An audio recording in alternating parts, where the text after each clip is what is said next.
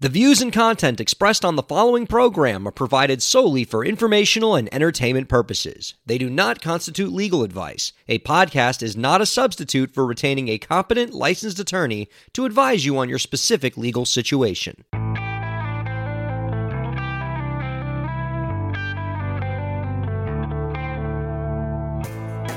How's it going, everybody? Welcome to the show. You are listening to the Break the Business podcast. I'm Ryan Carella, and it is a pleasure to have you here this week for episode 125. We have hit the century and a quarter mark for this fine podcast, and I cannot tell you how grateful I am for your support that we've gotten it to this point, that we've gotten this far. I feel so good.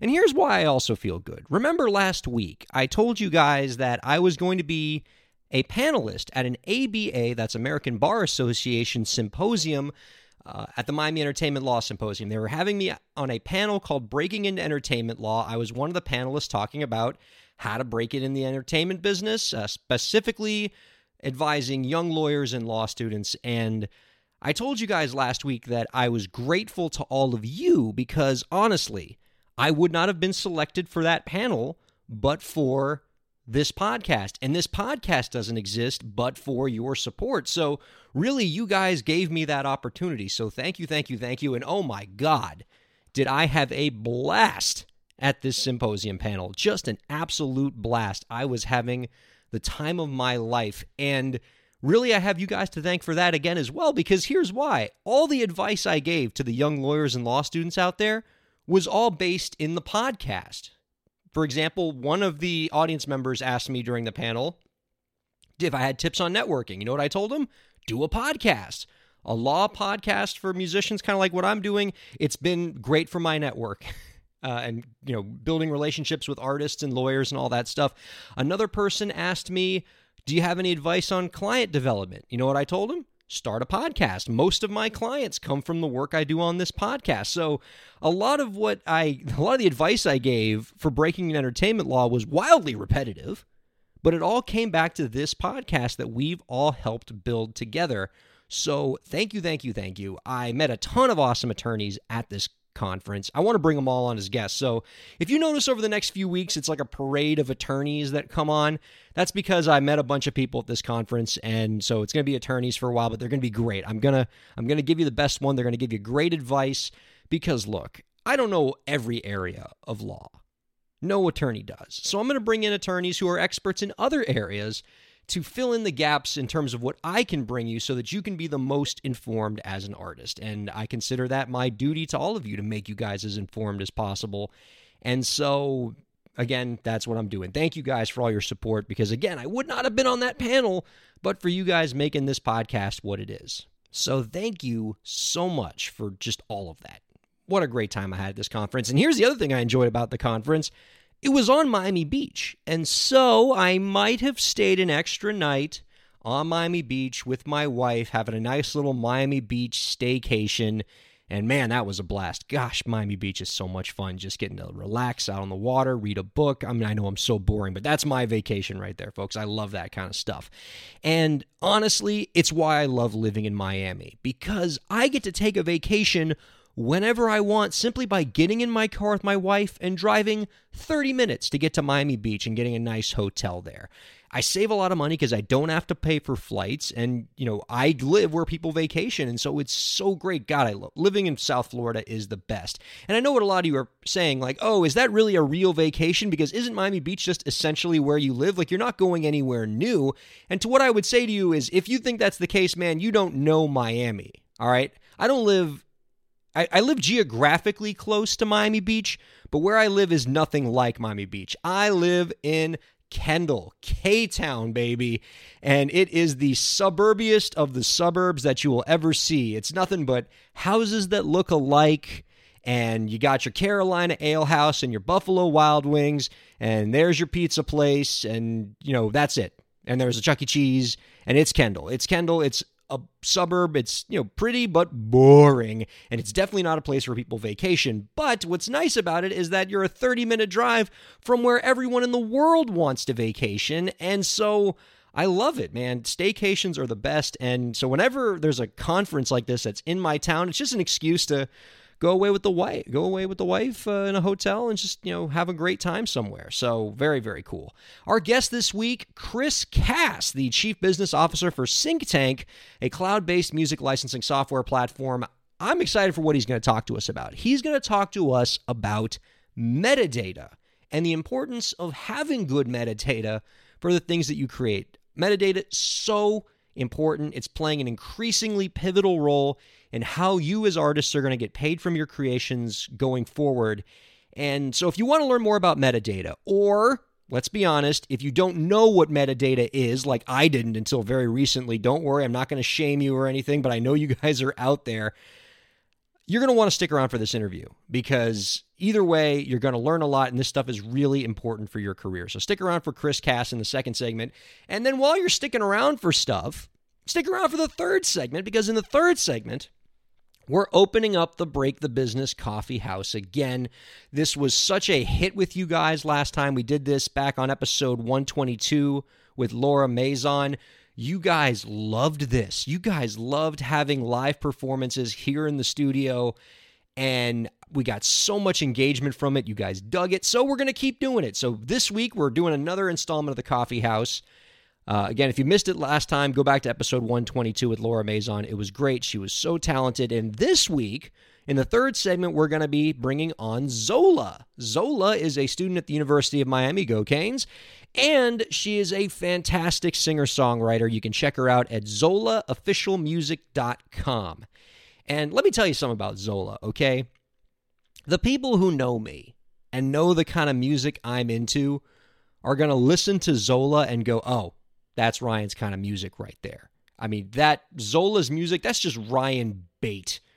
I mean, she's got that indie singer-songwriter alt-pop thing going.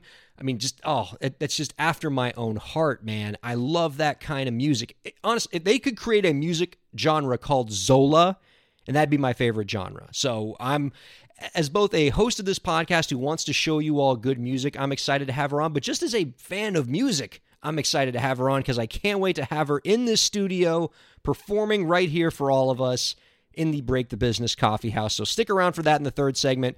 A great indie artist, and I'm hoping that you all will be able to support her and to keep supporting this recurring coffee house thing that we're doing. Our thanks, of course, to Women Crush Music for continuing to support that segment.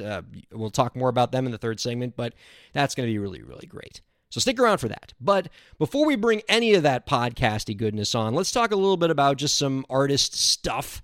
We have a great listener question this week, and I want to talk a little more about the symposium I went to, because one of the panels that I attended at the symposium really hit me hard in terms of, man, there's some good stuff here to share with the musicians. And since that symposium was kind of on the expensive side, which is why I went in as a speaker, so I wouldn't have to pay the actual fee, because, expensive. But nothing stops me from taking some of that good info during the symposium and bringing it to you guys for a free podcast. So there you go. Happy to be the messenger there. One of the panels was talking about the new tax bill and how it affects artists. And we've talked a little bit about the tax bill, but the information that I got at this symposium was really interesting, and I know it's going to resonate with a lot of you artists. The tax laws have changed considerably with the new tax bill that just went through Congress, and politically, we all have our own feelings about it. I'm sure there's a lot of folks out there who are troubled by the tax bill. There's some folks out there, probably on the wealthy side, who are like, yeah, tax bill. But for artists, it's kind of a mixed bag. And you really got to know how the laws are changing, because they're really going to have some serious effects. And you're going to want to talk to your accountant in terms of how you should be structuring your business as an artist to make sure you can take advantage of the changes in the law, and more importantly, not get burned by the changes in the law.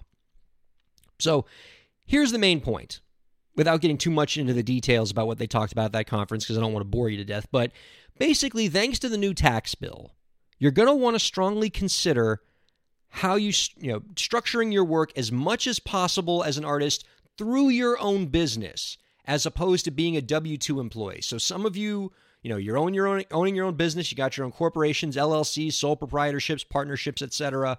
And maybe you also make some money as a W-2 employee. Maybe you're touring with an artist and they pay you as an employee, or maybe you're getting paid as an employee for something either as a musician or another kind of creator.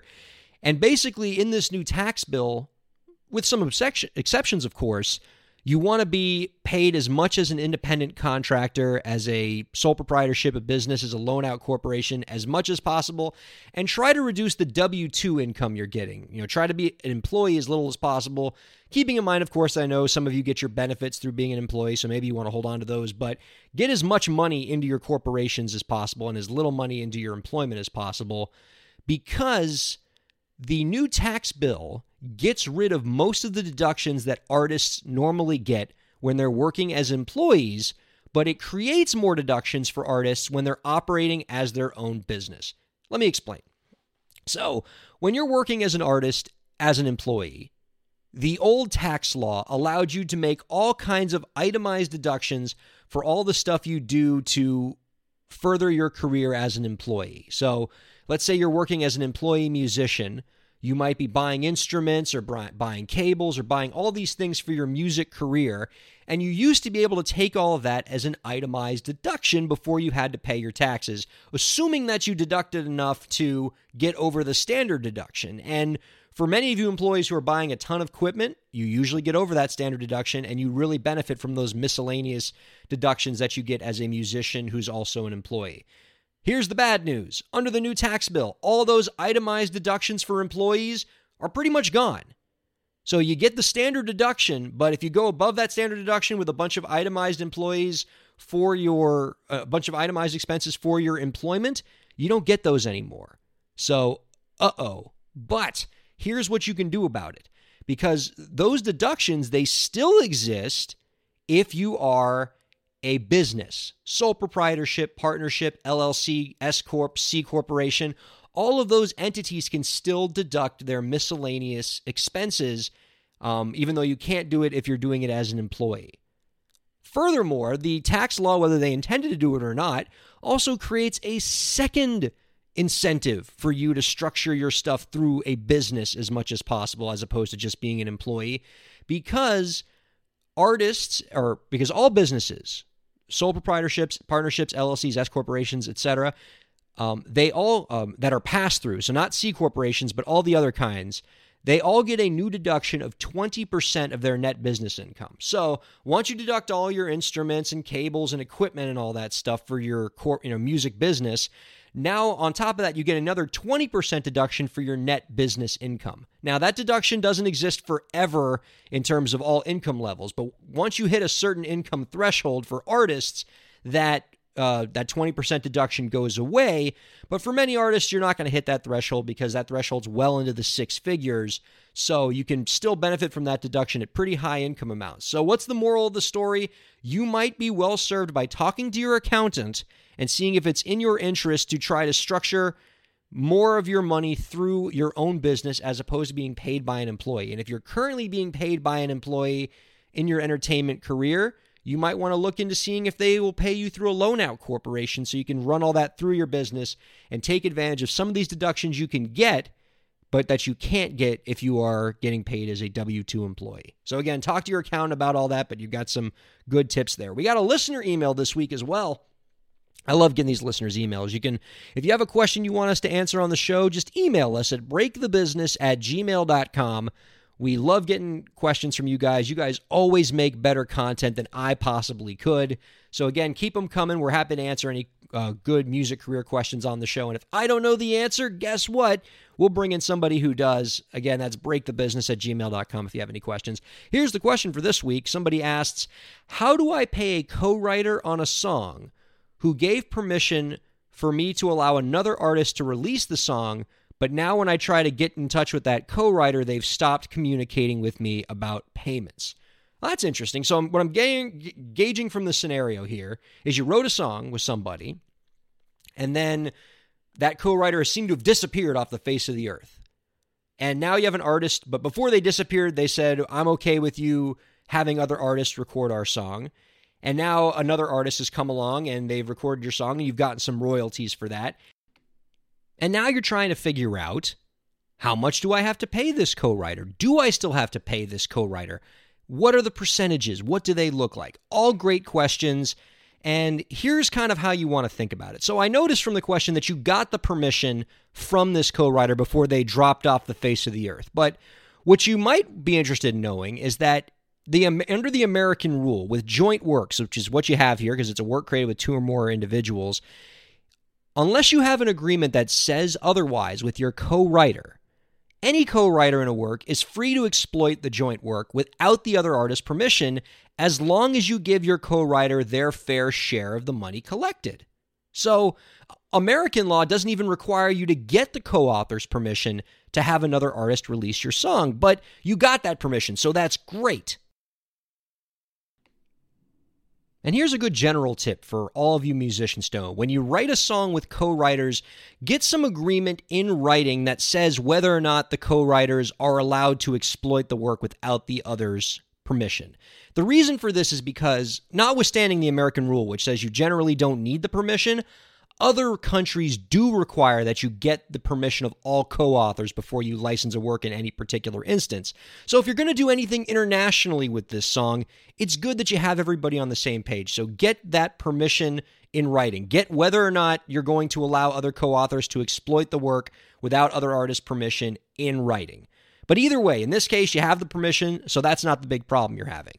The big problem you're having is that you're having trouble finding your co-author and you're wondering how much you have to pay them. Well, there's another American rule here that you need to know, and that is if you don't have an agreement that says otherwise with your co-author, if you don't have any agreement in place with your co-author, the law is going to assume that all of the co-authors own the work equally.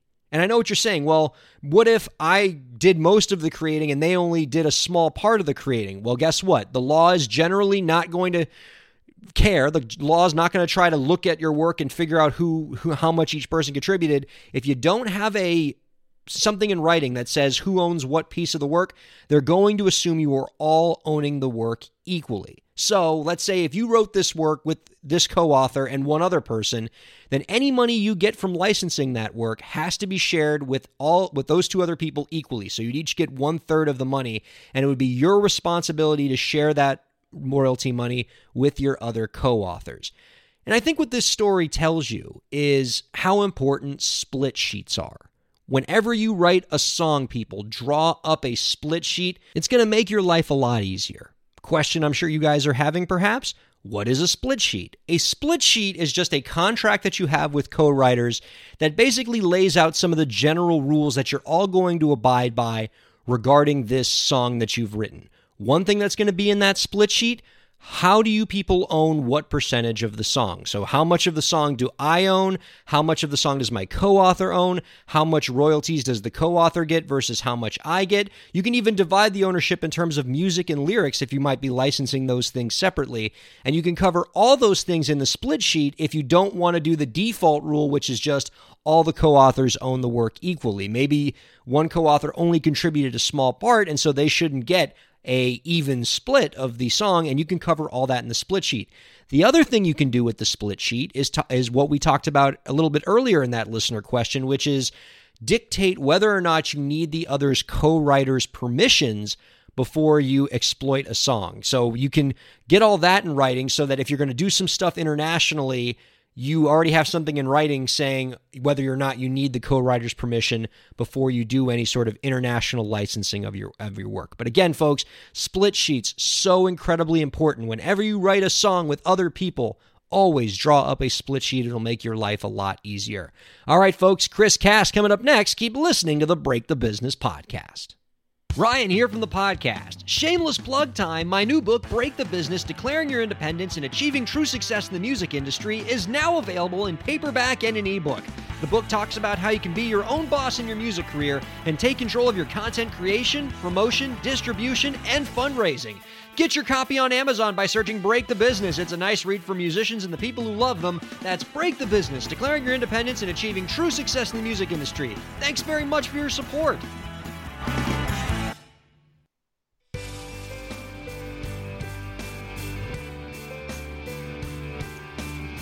Welcome back to the Break the Business podcast. He is the Chief Business Officer for Synchtank, a cloud-based software platform that provides music licensing solutions for publishers, labels, broadcasters, and studios. You can find out more about his work by visiting www.synctank.com. Ladies and gentlemen, Chris Cass is on the Break the Business podcast. Chris, thank you so much for being on with us.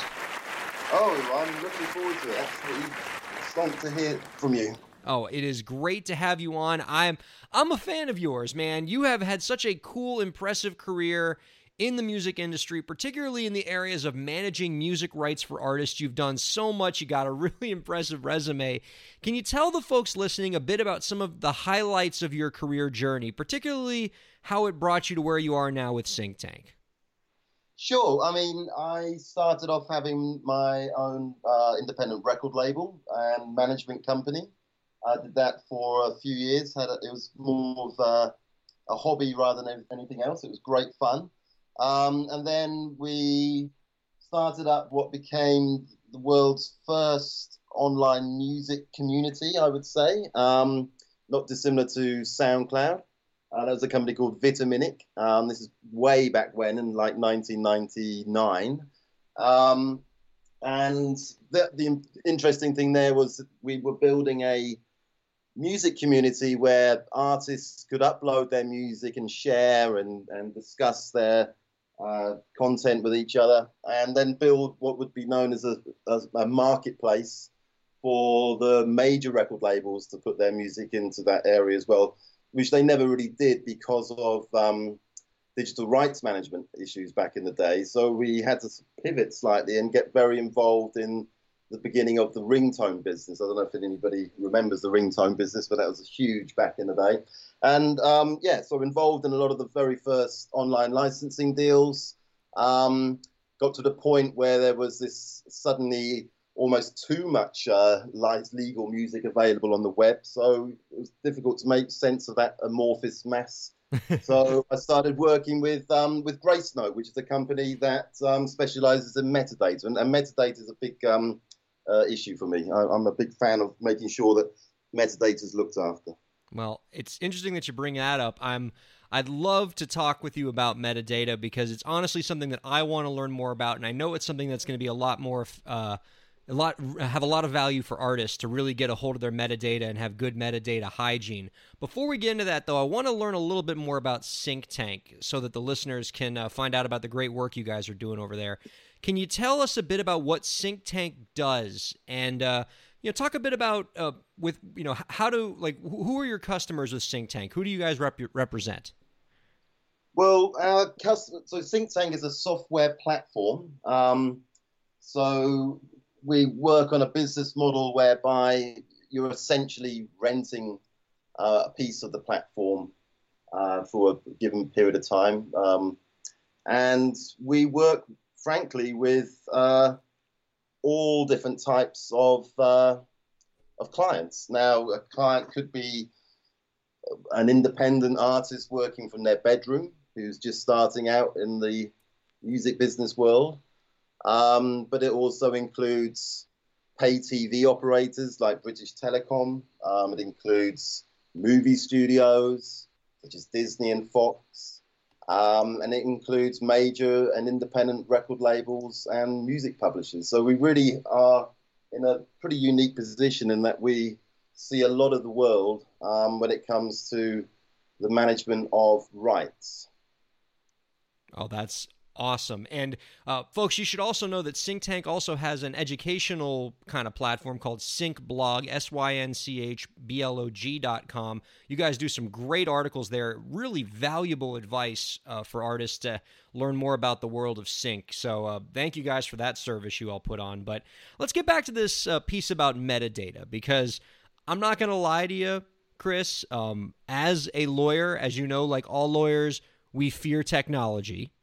And so that's why we bring on people like you who know a lot more about technology and can talk about the role that technology can play in helping musicians move their careers forward.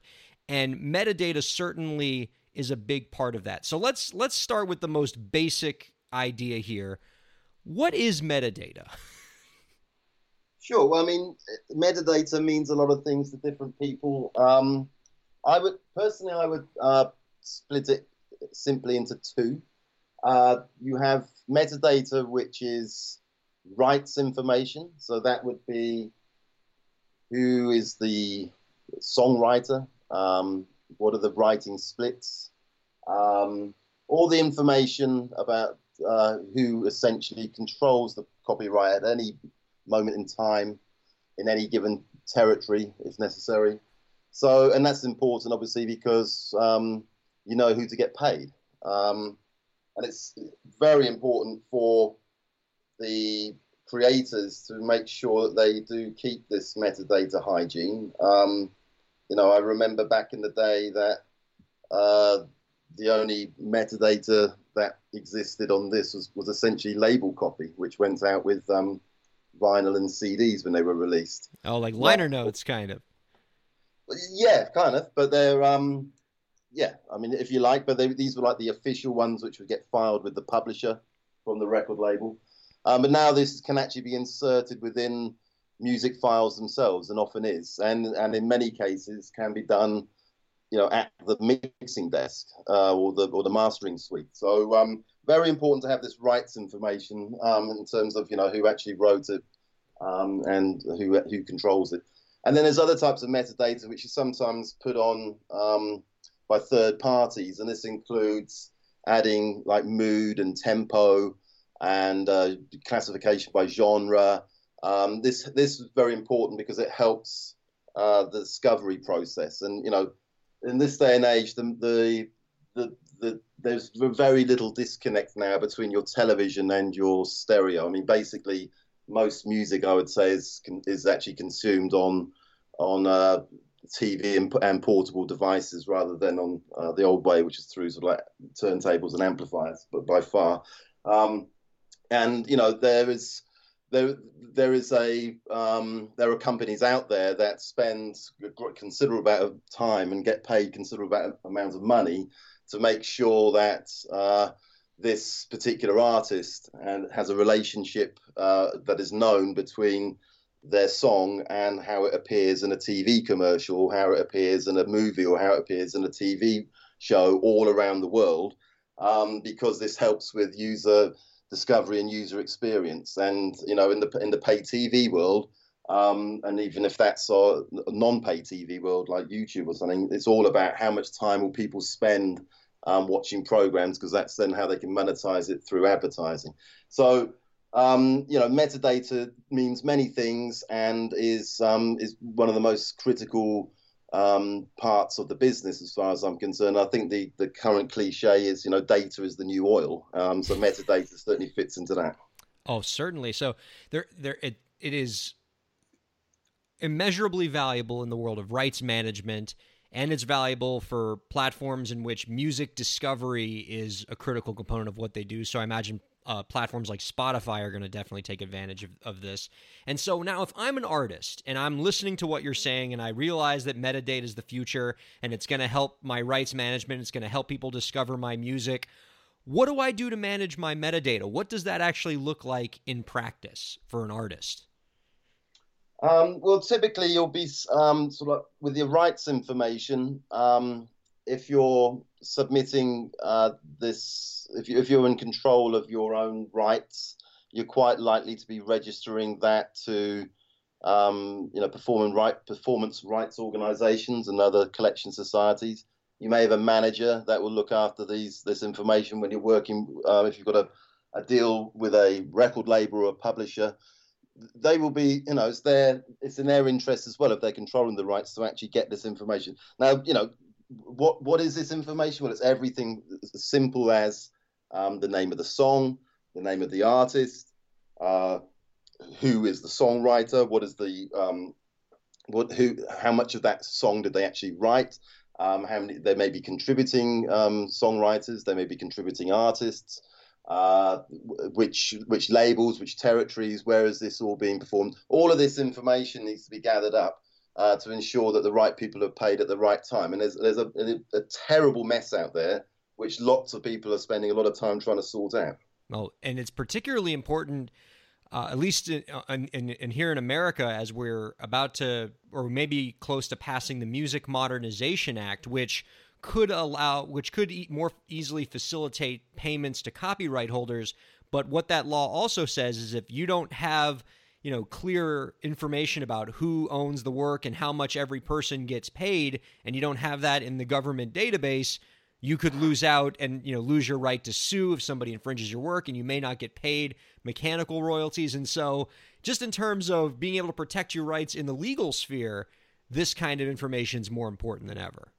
Oh, absolutely. I mean, that's a very good point, and that's I suppose underlining what I'm saying. I mean, it works the other way as well. I mean, if you're at a major corporation and you've got this complete mess of rights information that you're looking at, and you may be getting paid by different sub-publishers all over the world, you need to make sure, hang on a second, am I actually getting paid for content I own or music that I own? Or maybe I'm not getting paid for stuff which I own.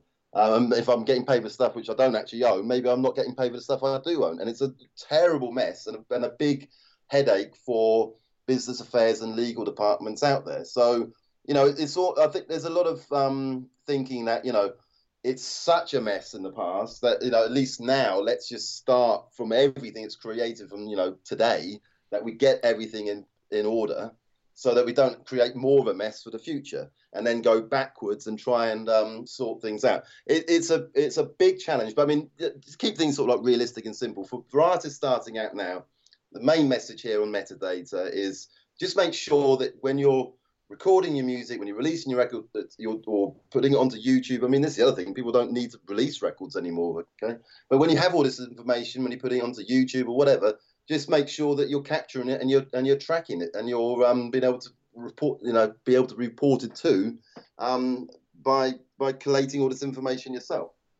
So how does an artist do that? And apologies for sort of a stupid question there, but you're saying, when you put music out on YouTube, which you are correct, it is basically the number one music distribution service right now in terms of all the music that's being put out on this platform.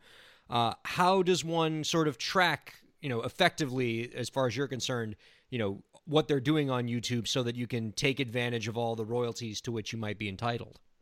Well, I mean, you'll be submitting the information to YouTube, and if you're in a fortunate or unfortunate position, depends which way you look at it. But if you're in a position where this has gone viral, yeah, and everybody's watching or listening to what you're doing, there are companies out there who, when it reaches a certain scale, are more than happy to help you collect your royalties if they're not collected already. There's a whole ecosystem of companies out there that do this. That's not to say, and Frank, there are also ways to watermark your music and actually pay for those to be tracking. But I wouldn't say that's the thing which should be at the forefront of an artist's mind when they're creating their music and releasing it. I'm just saying, make sure you capture all the information in terms of who appeared on your song. Make sure there's there's quite often arguments of who the songwriter is after the event. The old cliche of where there's a hit, there's a writ. It's just basically getting your information together and not to be slack about it. In the past, people were and are quite often now feeling the pain. So don't learn from the past. There's no point repeating mistakes in the past, right? Sure. And apologies if this is going to sound like a stupid question, but I'm much more tech illiterate here. When I think of tracking information for a song being produced, particularly all the people who wrote a song, in the legal world, we do that with just a split sheet. It's a sheet of paper that's, where everybody writes down who the songwriters are and what percentage they contributed to the music and the lyrics and the top line, etc. But that's much more of a primitive approach. I sort of get the sense from you that metadata allows kind of more of a digital, 21st century way to record that stuff. Yeah. On what platforms might one record that kind of information? Is that just something that they can do is there a software for that, or is there different websites? Synchtank's a great example. If you have a if you take the Synchtank platform, you're essentially managing your music in the cloud. Okay, so you got to remember, Synchtank was created by a gentleman called Joel Jordan, who is the founder, and he started off life in pitching his music to third-party, publishers or TV production companies or advertisers, and he was having to rummage through filing cabinets and sending his music via Dropbox or SoundCloud, or just basically not understanding if anybody's actually received the music in the first place. And that's really why he built Synchtank, so that he could upload his music into Synchtank, upload all his metadata, all the supporting information around it. And then when he's going into meetings, he would open up his laptop or his phone and say, well, this is the music that I'm licensing here. And people became extremely impressed about the software itself as well as the music. And that was a few years ago, and now obviously we've grown to the extent that we're working with most of the major Hollywood studios and a number of major record companies, as well as the independent community. So storing all this in one central area is sounds like a terrible plug for Synchtank, but that's essentially what you can do, right? I mean, and that's why it's central to the needs of any artist. Is when you've all that splits information that you mentioned earlier, Ryan, that would in the old days be kept in a filing cabinet somewhere right now. Now you can actually keep that in the cloud, and you can access it anywhere you are in the world at any moment in time, and you need that information at your fingertips. Well, I love it, and I wasn't outwardly trying to plug Synchtank there, but man, did I just set you up perfectly. You did. Please throw me another one. That's great. Yes. On a scale of 9 to 10, how great is Synchtank? You can find Synchtank by going to www.synctank.com. You can also check out their great informational resources at syncblog.com. Chris, this has been a pleasure. Thank you so much for lending your technological genius and your fantastic resume to us for this interview. Before we let you go, do you have any last tips to share with the indie artist listeners out there to help them move their careers forward? Yes. I mean, I come from the independent music community. I am a strong believer that you keep control of your rights as much as possible. Obviously, I think I've said enough about metadata, but that's that alongside the music itself is super important.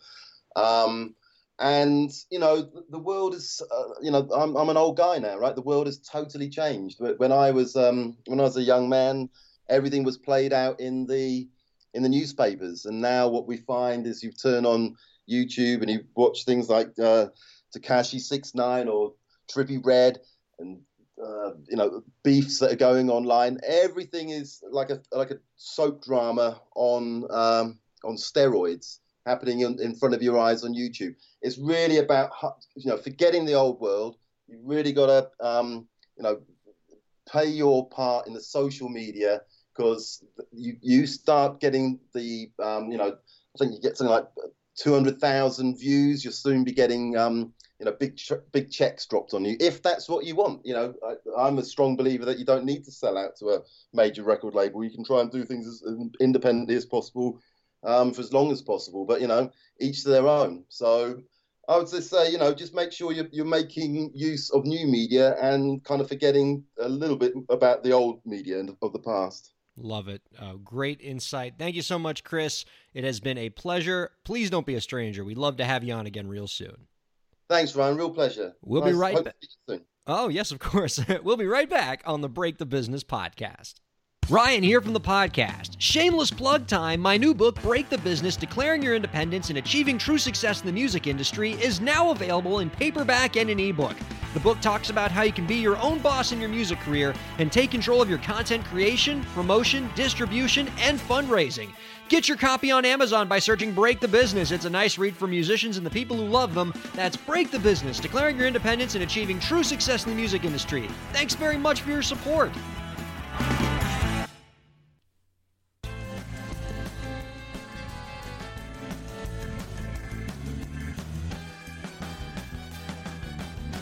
Welcome back, everybody. Our thanks to Chris Cass for joining us in the previous segment. You can find out more about Synchtank by visiting www.synchtank.com, and be sure to also check out the Sync blog at syncblog.com because they got some great advice there on how to get sync placements.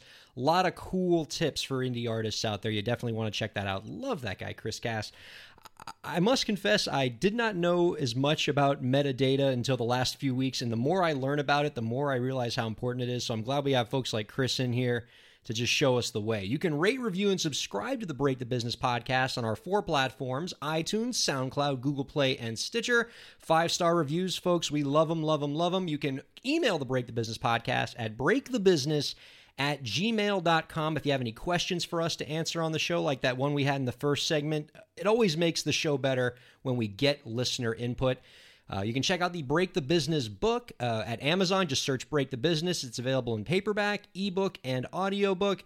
And if you're really just looking for a way to promote the podcast and you're thinking you don't have the funds to get the book or anything like that, really the best form of promotion is to just tell a friend. Tell a friend about what we're doing here. Get some people interested in this show. The more that we build this audience out, the more that we're helping people. And that's all we're trying to do. All right, folks, we are now opening up the Break the Business Coffeehouse this week. This is a recurring series we've been doing on the podcast. We've been so grateful to be able to show off so many awesome local artists. This is presented by our dear friends at Women Crush, a fantastic organization providing lots of opportunities and showcases for women in music. They have branches all over the U.S. and Canada. So if you're a woman in music and you're looking for just a great network wherever you are to just get some nice showcasing opportunities, some nice networking opportunities, visit womencrushmusic.com. You're going to find the branch near you. And speaking of our coffee house, we are joined in the studio this week by Zola. She is an awesome singer-songwriter and a music student at the University of Miami. Check her out at zolaofficialmusic.com. Oh, look at that. Zola, thank you so much for joining us. Thank you so much for having me. Well, you know, this almost seems inappropriate. Let me go ahead and turn off the fake studio audience, because I think for the first time in the history of this podcast, I actually have a real studio audience here. Yeah, oh, look at that. This is the first time I've ever had a guest bring an entourage with her. And so you just did your senior recital, right, at the University of Miami. And so you have your parents and some of your friends here who are just, who are in town, and they're just your support group, and they go everywhere you go. Exactly. This is awesome. Although I feel a little self-conscious. Like, I don't, are they looking at me or they're looking at you? Of course, everybody's looking at you. You're the star. But this is interesting. It's a new experience, but I'm digging it. I love it. And I love the much more genuine applause than we get from the fake recording. Zola, I was singing your praises in the first segment because I was telling people that those who know me and know the kind of music I like, it's basically what you do. They should just create a genre of music called Zola, and that's what I'd be listening to. That kind of indie pop, with a little bit of edge to it. You can tell, a proficient musician, like that kind of singer-songwriter stuff, that's Ryan Bate, basically. And so to have Zola in the studio to play just the kind of music I like is not only great for the whole audience, but selfishly, I'm happy because I love this kind of music. So I'm thrilled you're here. Zola, tell the folks a little bit about your sound. So I actually have never really been able to define what kind of music I play. I listen to a wide variety of musicians and songwriters, and I kind of like pulling from everyone that I listen to and trying to incorporate that in my music. So I feel like my sound is kind of always changing and evolving with what I'm listening to currently. But some of my biggest influencers are probably Lord. I've been listening to a lot of SZA, songwriters like Ian Curtis. I have this book with literally just lyrics that he's written where I'll just flip through it and find things that inspire me and then go off of that. See, you're just reading off my Apple Music playlist now. This is why I'm excited to have you here. This is great. Is part of what created this sort of eclectic musical journey for you, is it a product of going to music school and just seeing a bunch of musicians who are doing all these different genres, and it sort of informs the music you make? Actually, no. Before college, I never hung out with any musicians. It was kind of when I got to college that I started hanging out with people who did what I did, weirdly. So a lot of that actually comes from my parents, what they listened to. So the Ian Curtis comes from my parents listening to a lot of 80s music. So yeah, kind of whatever I listened to in high school. So you were just the musician amongst your friends wherever you went. Exactly. And no one listened to what I listened to. So. Well, this is so exciting to have you here. It's true. I mean, while, people might sort of just peg you as indie pop or, alt pop or something like that, you really do hear a lot of other kind of genres and influences sprinkled in there. And it's kind of fun to listen to you. And I feel like a lot of listeners are kind of buying what you're selling. I looked at your SoundCloud recently, and the numbers you're doing on there, especially for, an unsigned artist, are bonkers. I mean, some of your SoundCloud numbers are well into the six figures. You've really struck a chord with a lot of people, and they're not just plays for the sake of plays. I'm seeing a lot of comments, a lot of engagement on there. And I know there are a lot of listeners out there who are trying to make music in their own right and would love to get that kind of engagement on SoundCloud. What did you do to kind of get your music to that wide of an audience? Kind of happened by luck. I guess I started using SoundCloud when everyone else started using SoundCloud, because that was just a way of sharing your music without putting a video. You could kind of just put whatever you recorded, and maybe people would listen to it, maybe they wouldn't. But a friend of a friend knows these big artists who've been getting bigger and bigger, and he knows their password and username to their SoundCloud account, and went on and just reposted my song on their SoundCloud account. And then it's kind of just been going up since then. Well, you talk about luck there, but I almost feel like you're not doing a lot of stuff justice, because what you call luck, that's networking, that's finding the right influencers, that's connecting yourself with the right people. And while it may seem like luck as you're kind of looking back on it now, I bet a lot of hard work went into that. A lot of meeting the right people in the industry went into that. A lot of hustling on your part. That stuff doesn't just happen to anybody. It's not like playing the lottery. I mean, that's kudos for connecting yourself with the kind of people that can move your career forward. Thank you. Yeah, it's definitely, you need to be really good about associating yourself with the right people and knowing who the right people are, definitely. Right on. Yeah. And all right, I don't want to tease this anymore. We're talking about all the engagement you're getting, and we're hearing about all these different genre influences, and I can already hear the people in the future as they listen to this downloading saying, just play the damn song already. So tell the folks, what are you going to play for us today? So I'm going to play a song called Undermine. It's kind of my more sad, gloomy songs. Those are my favorite. But it's definitely a favorite of mine, and I don't really get to play it very often just because it's acoustic based. Just me and a guitar. So. Oh, perfect setting for this. All right, let's everyone, let's put down our mugs here at the coffee house. Get a nice vibe going for everybody. Since this is a sad song, maybe we want to Irish up our coffees a bit, get us in the right mood to feel a little sad. All right, I'm so excited for this. All right, without further ado, please take it away.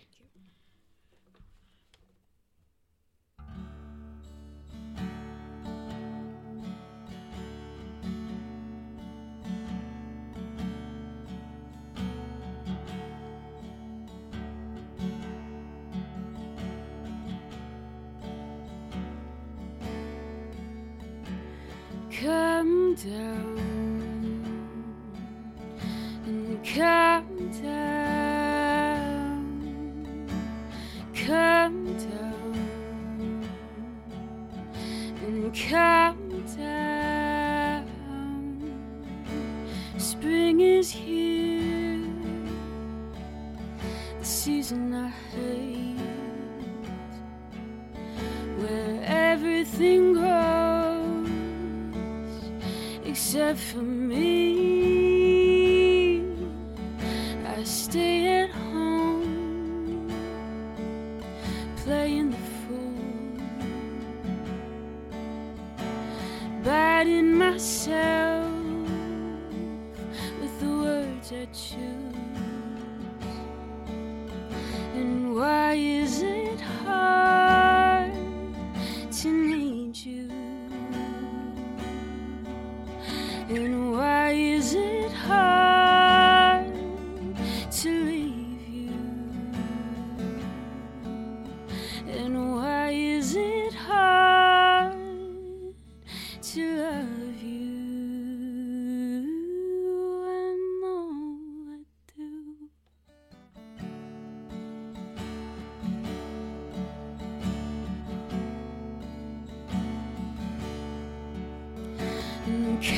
come down and come down, come down and come down to talk to you, to explain my bruised knees don't cause me pain, and I'm okay when I 4 days, and I know I swear I'm trying.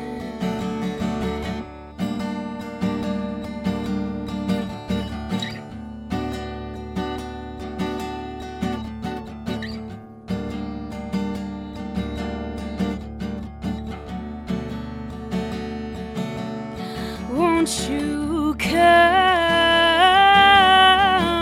down? Won't you come down? Won't you come down? Won't you come?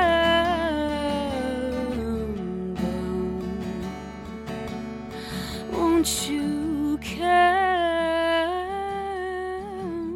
down?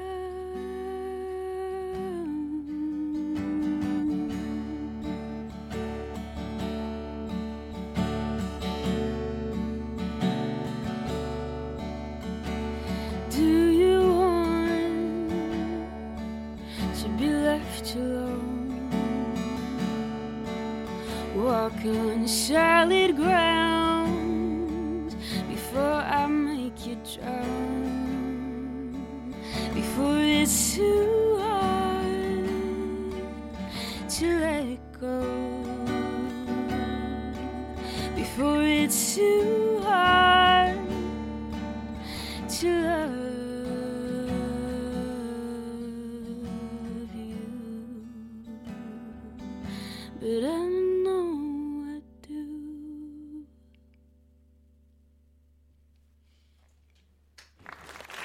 Woohoo! Oh my goodness, Zola. Well, it's true. We don't need the fake stuff. Yeah, here in the room. Yeah, all right. We got the real clapping. Zola, that was exquisite. Thank you. Thank you so much for gracing our podcast with that fantastic performance. Thank you. Man, I tell you, the people have been digging the coffee house thing. You know, when we did the first one, all I got were tweets and emails from people saying like, "When are you going to do another one of these?" Mm-hmm. And now I just know I'm going to get my inbox inundated again. Folks, if you want to find out more about all the fantastic music that Zola has, and there's plenty more where that came from, go to zolaofficialmusic.com. And I believe you were telling me before we started interviewing that you have an EP coming out, right? I do, and this song will actually be on the EP. Oh, there you go. Do we know around when it's coming out yet? Beginning July. Beginning July. Okay, Mm-hmm. so when people sort of want to find out when it's popping out, like, do you have a mailing list? How can people sort of keep in touch with you? I do. If you go on my website and you subscribe, you will receive emails from me with updates. All right, let us all keep tabs on her, folks. Like, if she's got a whole EP full of songs like that, we're definitely going to want to get a hold of this EP. Again, that's Zola, Zola, officialmusic.com. I got that right? Yep. Very, very cool. Zola, thank you so much for joining the Break the Business Coffeehouse this week. And congratulations, because I think you did your senior recital, so you're graduating soon. I am. I can already see the smiles on your parents' face. Yeah, no more tuition checks. That's never fun. And please don't be a stranger. We'd love to have you on again real soon. Thank you so much. All right. And thank you all very much, folks, for listening to the Break the Business podcast. Our thanks to Chris Cass for joining us in the first segment. We'll see you next week.